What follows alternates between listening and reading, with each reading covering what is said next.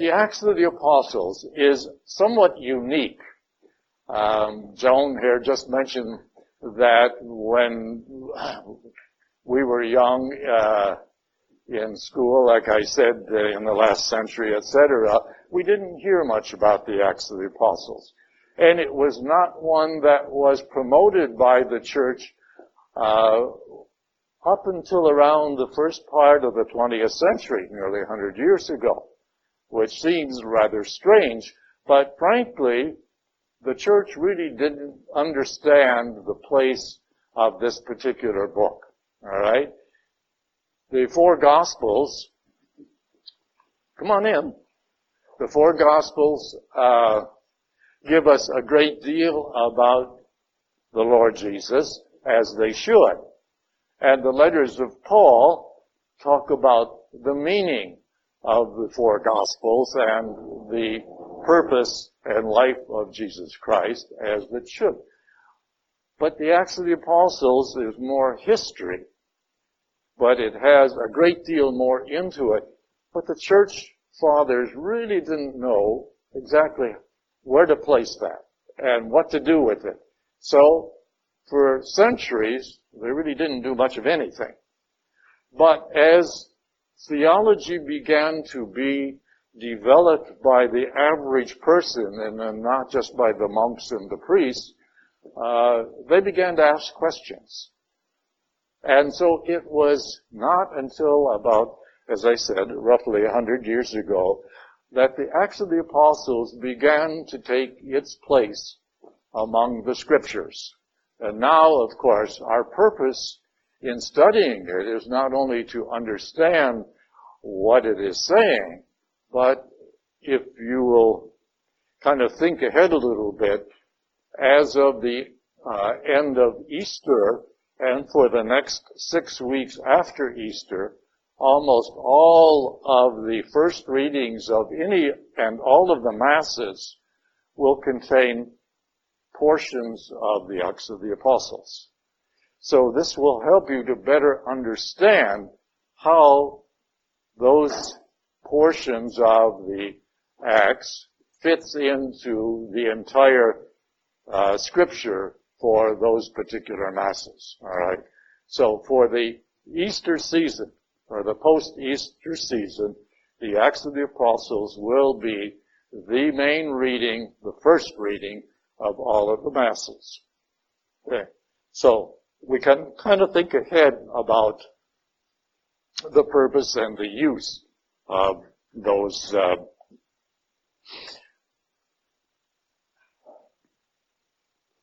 The other thing that we want to look at is how does this book and how does the Acts of the Apostles really fit into our faith scheme and our religious life,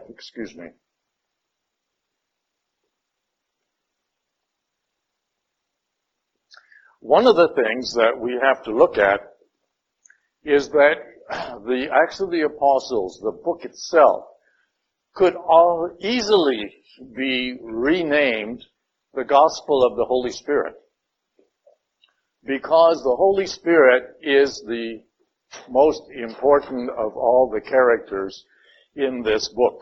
All right? Now, as I said before, if you turn to that circular illustration here,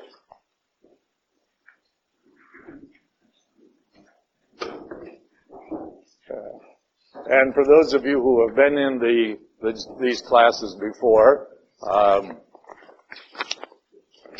this is just a refresher for you. But what we would really like is to have you all really understand. And one thing I do is that if you have never been in a Bible study program here at St. Clair or anywhere else, or you haven't been for a long time, don't feel uncomfortable, because we begin the lecture and we go through it as if everybody is starting from the same point.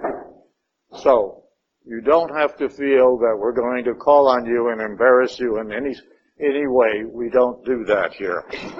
Now, getting back to this illustration here. God, there's only one God, okay? So, when we talk about any of the three persons of God, or the three natures of God, we are not excluding the other two. I had somebody call me one day and they said, I just attended a lecture by so-and-so, and he said that God the Father was on that cross. And I said, no, it was Jesus. And he said, no, it was God the Father was on that cross. And this person was really upset and uptight, you know. I said, well, wait a minute. Look at it this way. Maybe what he said was a little rough, but when you think of it, there's only one God. And whenever one of the persons is operating, that doesn't mean the other two excluded, and therefore God the Father, Jesus, who's the second person of the Trinity, and the Holy Spirit were all on that cross. But all we could see if we were there would be Jesus. All right? And there's a reason for that. But let's go through this first. All right? God created everything in the universe, all human beings, plant, animals, inanimate objects, out of nothing, out of love. Okay? So, He created us because even though we say God has no needs, that's not quite right. Okay? God has at least one major need. Anybody know what that is? He needs to love. Love cannot be bottled up. Love must be shared. All right? And therefore, God created mankind in order to share His love and to receive love in return. But God, being perfect, knew that mankind who was not perfect, except for a few of us, who was not perfect, also knew that mankind would sin. And so you'd say, well, then why would He bother? You know? But it's like any family. A young couple being married are in love and they want to have children. But they know that their children, if they're realistic, those children are not going to be perfect. But that doesn't stop them. They still want to have children for the same reason, to share their love. And that is why God created mankind. All right, so we have in this particular illustration that God created and set up this whole plan of salvation, which we'll get into over a period of time. All right? And that is documented in the Old Testament. And then, at a particular point in time, the second person of the Trinity comes to fulfill the essence of that plan of salvation. That is the life, death, and resurrection of Jesus Christ. And then, that isn't the end of the program, the plan of salvation. Salvation will not be completed until we are returned to the Father. And so, Jesus leaves us with the Holy Spirit to take the benefits of His life, death, and resurrection and the teachings that came from the Old Testament and contributes those through the Holy Spirit to bring us back to the Father. And that is why this is important, because the Acts of the Apostles really show how this particular section got started. And that's why this is incomplete. That is a dotted line on the arrow here leading back to the Father, because salvation will not be completed until all of us all mankind is returned to the Father. Okay? Does that make sense? Does that make sense? Okay. Any questions on that? All right. So, what I'm saying now is the Acts of the Apostles will really concentrate on this part of this circle. All right. The whole idea of the beginning of the end times. You'll see that phrase 2 or 3 times in this book. And you've heard it many times, I'm sure. The end times, it does not refer to the end of the world. It refers to this period of time from the time of Christ's death and resurrection and ascension to the end of our life in this world. The end times for us, or the end times for all mankind, is not until we are all returned to the Father, or have at least the opportunity to be returned to the Father. Personal rejection is something else. Yeah. All right. So, I hope that you'll keep all of that in mind as we go along. One of the interesting things of this particular book is that it details a lot of small incidents that have major effects on all of Christianity. And one of them is it details how the teachings of Christ became a separate faith, and how and why it's Christianity separated from Judaism. All right. When I talk about the Jewish people, please don't misunderstand. I am not anti-Semitic, but I have a certain belief that I have to profess, and that is that the Jewish people were the major instruments beginning God's plan of salvation. They were started through the efforts of God working with Abraham. The purpose of the whole Jewish nation was to carry the message of Christ and the message of God the Father to all of mankind. They were to be the light to the nations. The word nations, as you will see used often in the book of the Acts of the Apostles, but not only there, throughout the Bible. The word nations means everybody else other than the Jewish people. And the word nations, when translated from Hebrew, or back into Hebrew, you might say, comes out Gentile. I used to have a lady in one of my classes years ago who couldn't understand who the Gentiles were. And I tried to get her to see that everybody who was not a committed Jew was a Gentile.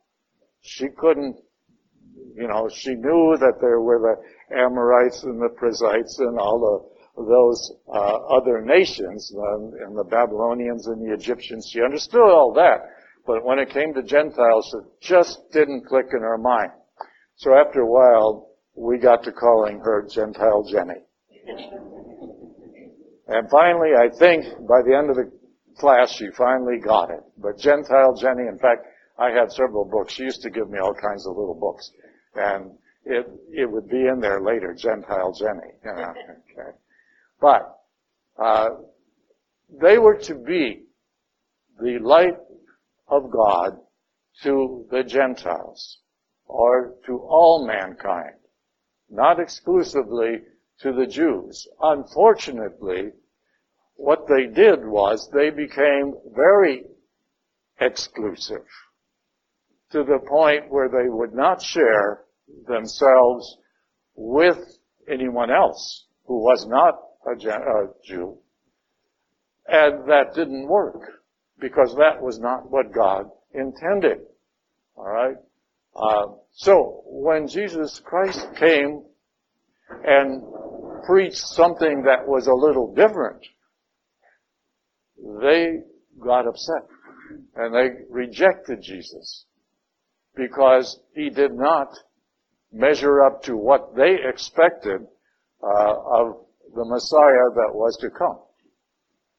Their idea of the Messiah and his goals and objective was to get rid of the Romans and set up the Jewish nation as a very important and economical power. That is not what God had in mind. That's the difference between the whole idea of materialism or the earthly ideas of mankind and the spiritual ideas of God. All right? So, the whole of the Old Testament is sort of written, or at least the historical parts of the Old Testament are written in a very earthly way of looking at life and of faith and relationships. The New Testament changes all of that and looks at it in a spiritual sense. All of the New Testament is, as I said before, is actually, if we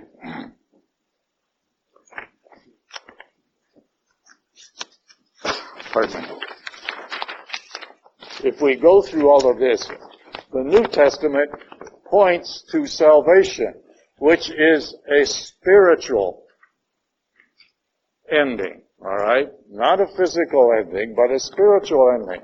That's why this word salvation is down there, all right?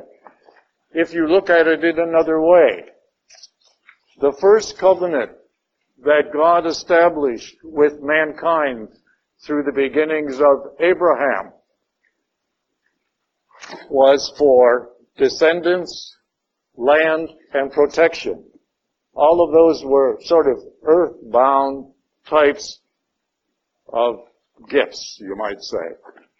Descendants, land, and protection. So protection included the eventual salvation, but they wouldn't have understood that. So it was presented in an earthly way of God's protecting his people. Unfortunately, they took that to extremes, meaning not only protection, but glorification of the Jewish nation on earth. And that is not what was intended, all right? So, because of the rejection of Jesus Christ by the Jewish people, God then withdrew the first covenant, signified by the destruction of Jerusalem and the temple in the year 70 A.D., and reestablished his covenant with mankind through the death and resurrection of Jesus Christ. And what was the covenant about? It was about eternal salvation. All right. A totally spiritual gift. So you go from one, and you can understand, at least I can understand in some ways, how the Jewish people got to that point. Unfortunately, they totally ignored, in fact, they totally murdered all of the prophets, the 15 literary prophets, because they didn't like what the prophets had to say. And they murdered John the Baptist, and they murdered Jesus Christ, all for the same reason. They didn't like what he said, or they said. Okay. Unfortunately, that exclusivity, that's a hard word to say, caused them to be separated from Christ and from God himself in the way of the covenant. Now, that doesn't mean that the Jewish people can't have an opportunity to get to heaven and find salvation. but they'd have a long ways to go in changing their attitude and their minds, okay, and heart. All right. So, we are looking at a great deal of interesting things embedded in this book that were never really brought out. You mentioned that we never talked about the Acts of the Apostles in school, and that's understandable in some ways, but regrettable at the same time, because there are so many interesting things in this book. The separation of Christianity from Judaism, all right, is, I think, one of the most important things. If you go to the Gospel of Matthew, chapter 16, if you have your Bibles, and I would highly recommend that you bring your Bibles with you, not those big coffee table things, but, convenient Bible of convenient size and weight. Okay. Go to Matthew chapter 16.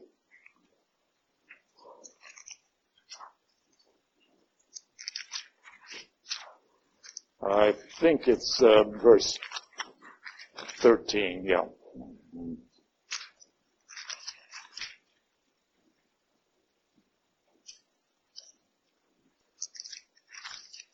Says, when Jesus came to the neighborhood of Caesarea Philippi, he asked his disciples this question: who do people say that the Son of Man is? Or who do people say he is? Jesus is. And they replied, some say John the Baptizer, others Elijah, one of those prophets.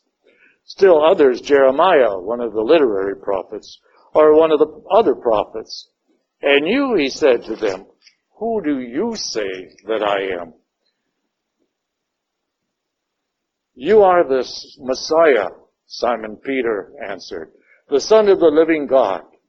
And Jesus replied, blessed are you, Simon, son of Jonah, for no mere man has revealed this to you, but my heavenly Father. That is, the Holy Spirit, at the will of the Father, revealed it to Peter, all right? It wasn't something that somebody else told him. And I, for my part, declare to you, you are a rock, and on this rock I will build my church, and the jaws of death shall not prevail against it. And I will entrust to you the keys of the kingdom of heaven. And whatever you declare bound on earth shall be bound in heaven. And whatever you declare loosed on earth shall be loosed in heaven. Those are the words that the Catholic Church takes as their beginning authority. All right. The beginning authority of the Church. And that is important because what we are trying to do is to see how did the human side of the church then develop after the death and resurrection and ascension of Christ. All right? And that's what the Acts of the Apostles is all about. Okay. It takes the death, resurrection of Christ and his proclamation of authority through Peter and the apostles to carry out the mission that he himself, Jesus himself, began. All right? Now, if you go to the very end of the Gospel of Matthew, chapter 28,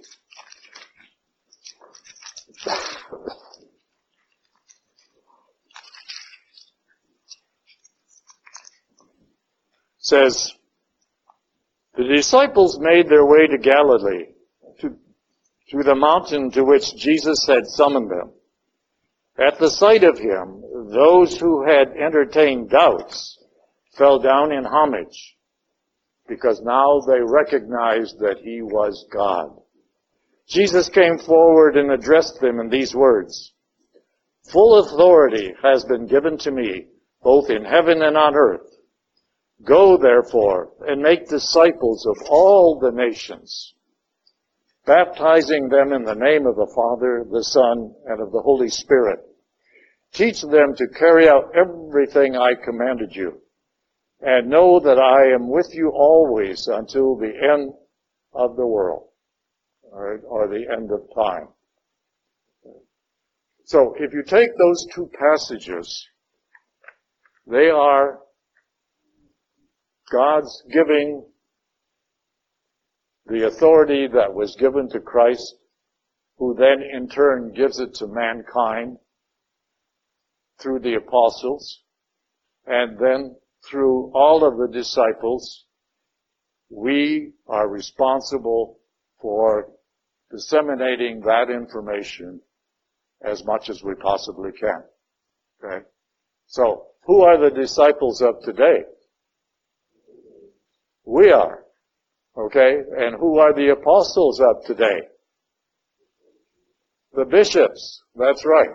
So, the authority has not changed. The structure has really not changed since the time of Christ. Oh, it may appear to be. There's a little more formality and a little more pomp and circumstance and that kind of thing. But really the basic structure of the church is the same today as it was at the time of Christ. All right? There's a lot more apostles, you might say. Obviously, there's roughly, in today's world, there's roughly 3,000 bishops and well over 1 billion Christians. Okay? So there's quite a growth, but it all starts in this little book here, the Acts of the Apostles. One of the big problems of this book, and all the books of the Bible, but primarily this one, is the lack of a timetable. It covers a period of approximately 40 years, from the time of Christ up to almost the time of the destruction of the temple in 70 A.D. And you might say, well now, if Christ was 33 from 70, only, well, you gotta remember that the Julian calendar was abandoned, somewheres around the 6th or 7th century in favor of the Gregorian calendar that was established by, the Pope Gregory III. And even that was off for about 7 years, as they found out later. But the reason that there is no timetable in here is that there was no universal calendar that was accepted, particularly by the Jewish people. They did not accept the Julian calendar, and of course the Gregorian calendar didn't come along until much, much later. So there was no universal calendar. And therefore calendars, as we think of it today, we couldn't do without a calendar today. I mean, life and business would just go haywire. But in those days, everything was measured from who was in power. Okay? And those things can be fairly well documented by several different sources coming together and creating a specific time. All right. And of course, when Pope Gregory III went back and tried to establish times from the current universal calendar, there were a little bit of mix-ups here and there. Okay. For example, Julius Caesar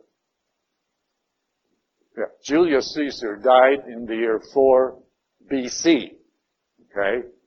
And yet he was the one who was in power at the time of Christ.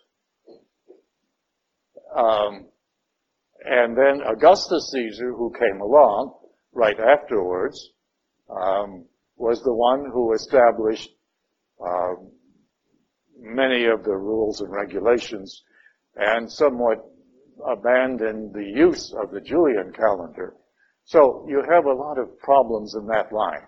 I won't go into all of that, but you can get the idea that we have to be careful when we're reading this thing here, is because much of it sounds like it all happened in the first few weeks after Christ died and rose from the dead and ascended, okay? And that's not the case. If you take your maps that I've given you there, poor as they may be, I've tried to, well, obviously not the first one, but let's take the second one here, Paul's first missionary journey. Now, Saul of Tarsus, who became St. Paul, did not know Christ or did not have a personal relationship or a personal meaning with Christ. His conversion came later, all right? So, his first journey was approximately assumed to be in the years 36 through 40. All right. And if you go to the next one, his second journey was assumed to be in years 45 to 50. So now we're talking roughly 20 years after Christ's ascension and resurrection. Or resurrection and ascension, I should say. Then if you go to the third one, okay, you'll see that it goes on up to around AD 60. Now, these are only approximate because there is no way to prove or disprove. But you can sort of imagine in your mind that all the traveling was by foot or horseback, but horses were only for the very wealthy, and only in the very first scene do we have an indication that Paul was on a horse, because he gets tossed off of the horse in order to get his attention, you might say. Okay? And then his last journey, which goes from Antioch or Jerusalem via Antioch to Rome, is approximately year 64 to 67. And these are the only ones that have somewhat of a certainty to them, because we know fairly certain that Paul was executed at the end of the year 67 AD, and that he spent 2 years in Rome in prison. All right, and it took him almost a year to get there, because he was shipwrecked and he was stranded on the island of Malta for several months. So we know that it took a year to get there, and then he was imprisoned for at least 2 years before his execution. So these times are, let's say, more accurate than the others. And again, I'll get you better copies of these maps as quickly as I can. Chet? You said that Paul had no direct relationship with Christ. Right. How can he leave the guy out there trying to find him to bring him back to Rome to have him? All right. Chet just asked a good question. And of course we're jumping ahead quite a bit, but that's all right. It's something to look forward to in a way. Chet asked the question, if Paul did not know Christ or have any first-hand meeting with him, why was he persecuting him by going to Damascus looking for Christians to bring back and, put in prison or whatever?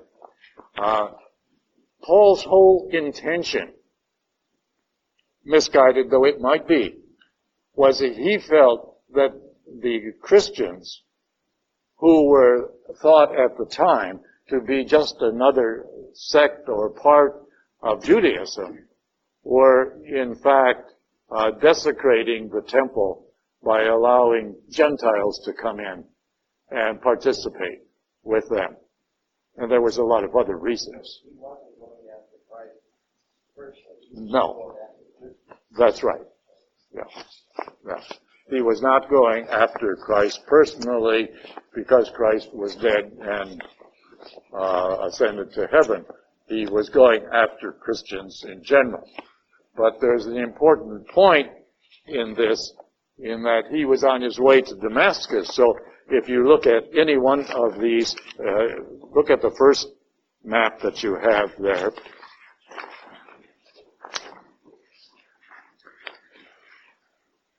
The circle shows where Jerusalem is.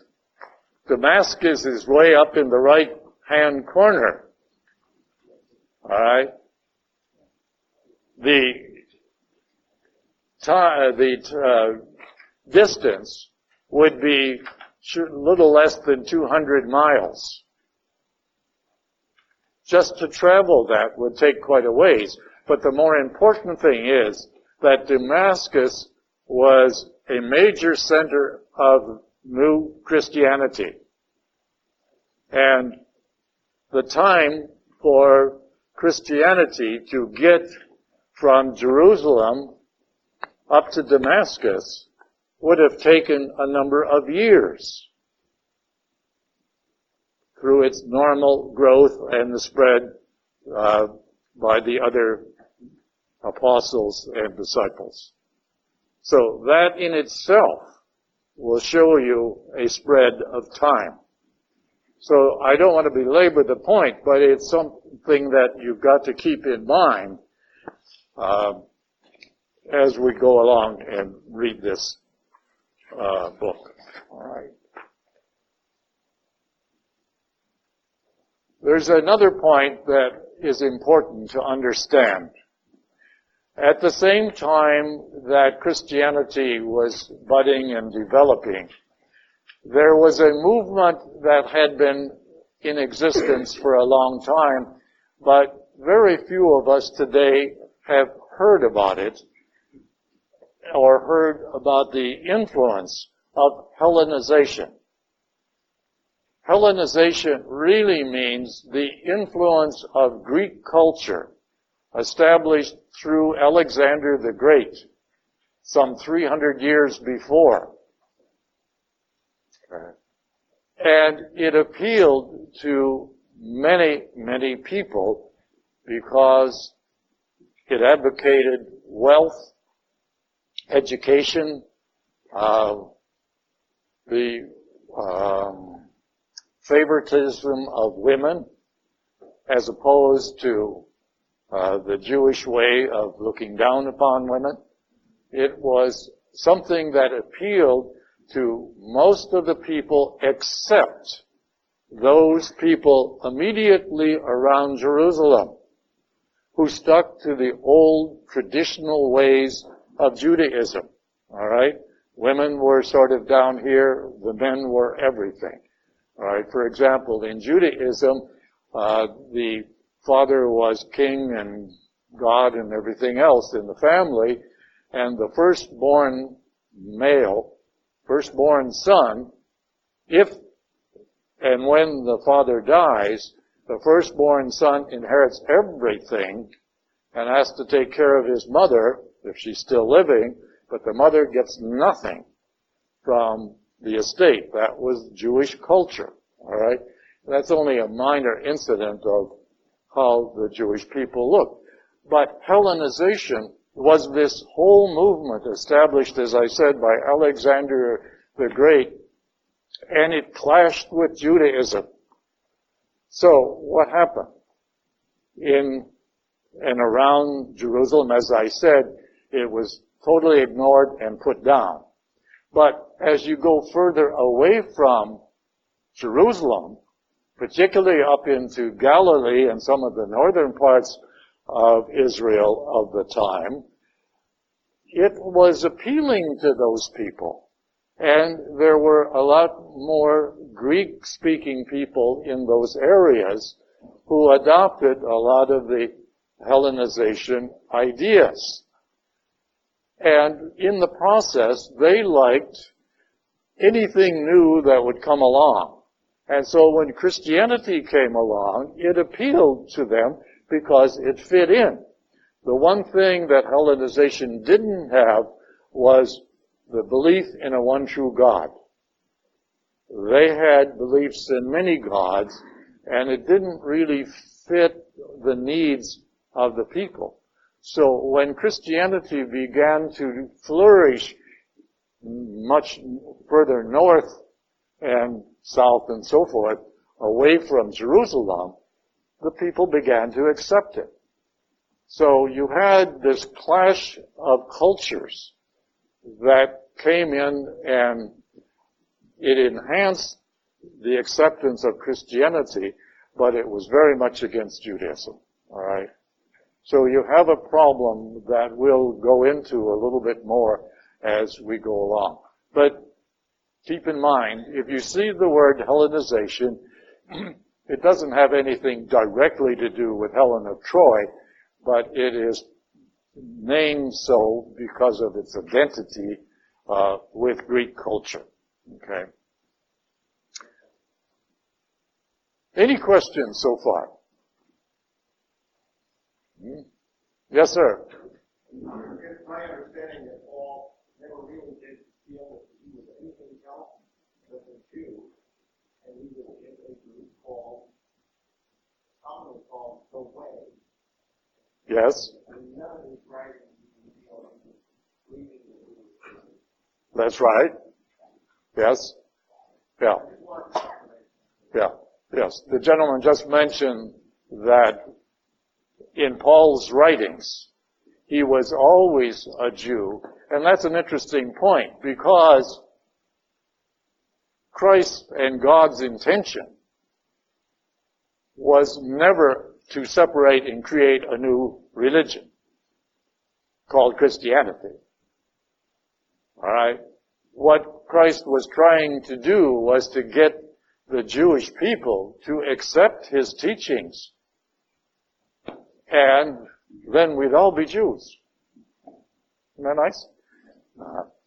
But that didn't work, because, as I said, their exclusivity ruled out a lot of his teachings.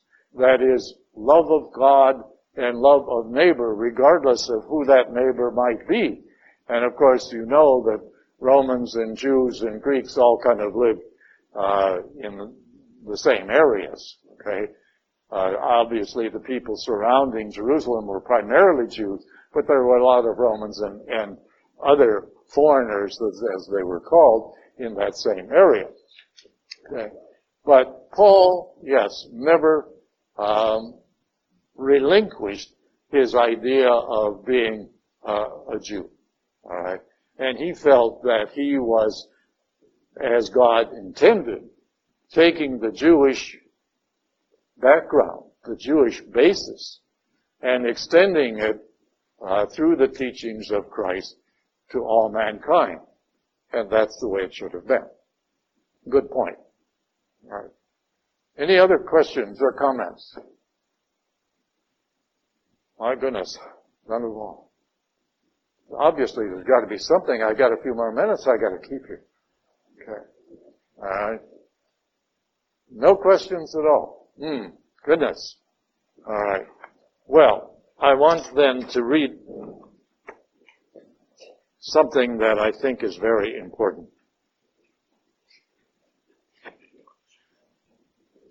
Repetition. Because in Jewish writing, as in all writings of this time period, 2,000 years ago, there was no way to highlight something or underline or put in bold. Therefore, to emphasize a point, they would repeat an item or an event or words. All right. So, for example, when we get to Paul's conversion, it's mentioned 3 different times with just a little bit of difference in each one. And then when we get into reading Paul's letters, which we won't do except for small portions, you'll see him repeating the whole event of his conversion, which was rather dramatic, a couple times again. All right? So, don't feel that there's something wrong here when you see the same thing repeated several times. Likewise, Jewish writings of this time period did not mean that the words were right out of the mouth of the speaker and into the printed form. The book that we call Acts was probably written around sometime right after the destruction of the temple in 70 AD, somewhere between 70 and 80 to 85 AD. Some 30, 40, maybe even 50 years after some of the events that it depicts. Obviously, there were no tape recorders around, and so the words right out of the person's mouth isn't exactly what we're reading. But that is normal, accepted culture. So what we have here is Paul's assumption of what was said. He may have gotten brief ideas, that is, Luke may have gotten brief ideas, I should say, in writing these things from various eyewitnesses, as well as maybe secondary sources, but he had to assume what these words were and what these speeches are. The reason I'm saying that is because when you read some of the speeches in Acts, you will hear words that were said by somebody else somewhere else. And you'll say, well, gee, now, is he repeating something? Or why are we hearing this same thing over again from someone else? And it is because the writer, in this case, Luke, has written these to the best of his knowledge of what was intended. Not necessarily the exact words. See, when we read modern biographies, we have ways of checking whether or not the main subject of this biography really said such and such. In fact, I got 2 biographies as gifts for Christmas, and if I feel that, gee, I don't think one was Thomas Jefferson said such a thing, there's ways to check it out by many other sources. Luke didn't have that kind of resource to go and check out. So it was common knowledge, it was commonly accepted that the writer of any historical document would put in what he expected or thought in good conscience that the speaker would have said. Well, I don't want to belabor the point, but it's something that you should be aware of. Because what we want to do here is to really understand not so much the minute details and the words, but we want to understand the effect. And that brings me to another point where we talk about this Bible as being the Word of God. And that's true. And I firmly believe that, and I teach it that way. But it is not the words of God. Alright? There's a big difference. When we say the Word of God, we capitalize the W in that case, and it really means the Spirit of Christ. That's what the Word of God refers to. The Spirit of Jesus Christ. And that means that the message of the Bible, the message of all of its contents, is from the Holy Spirit, but not necessarily the individual words. Those are words of the writer. In this case, Luke, or St. Luke.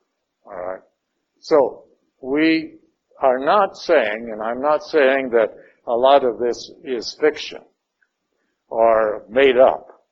That's not the case. The case is that Luke did the best he can in giving you or presenting to you what he felt was the true meaning of what was intended. Okay. I hope you understand what we're saying. Okay. But, any questions? So this would apply also to the beginning of John's Gospel. In the beginning was the Word. Yes. The Word meaning, in that case, meaning Jesus Christ. Yeah. And the Word became flesh. And the Word became flesh. Yes. That's, of course, where we get that whole idea of the gospel, the Bible being the Word of God. It's the Spirit of Jesus Christ. Yes. Thank you. That's a good way of pointing that out. Yes. All right. Yes, sir. Did Luke have Mark, the Dead Sea Scrolls to use when he wrote the Gospel? Not the Dead Sea Scrolls, obviously, because they were spirited away long before Christ, and not discovered until 1947. All right. But yes, the writings of Mark and Matthew were available before him.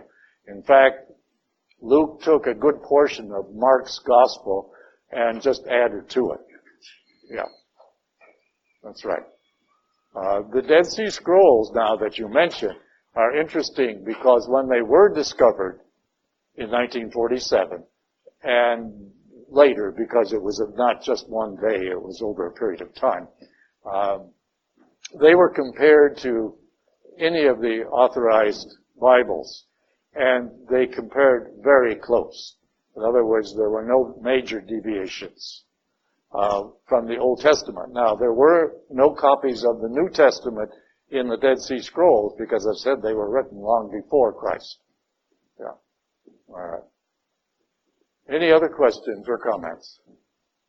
All right. Let's end with a prayer, and then, if you will, we will have registration up here. We would like to have you turn in your registration form, and you will all receive one of these books.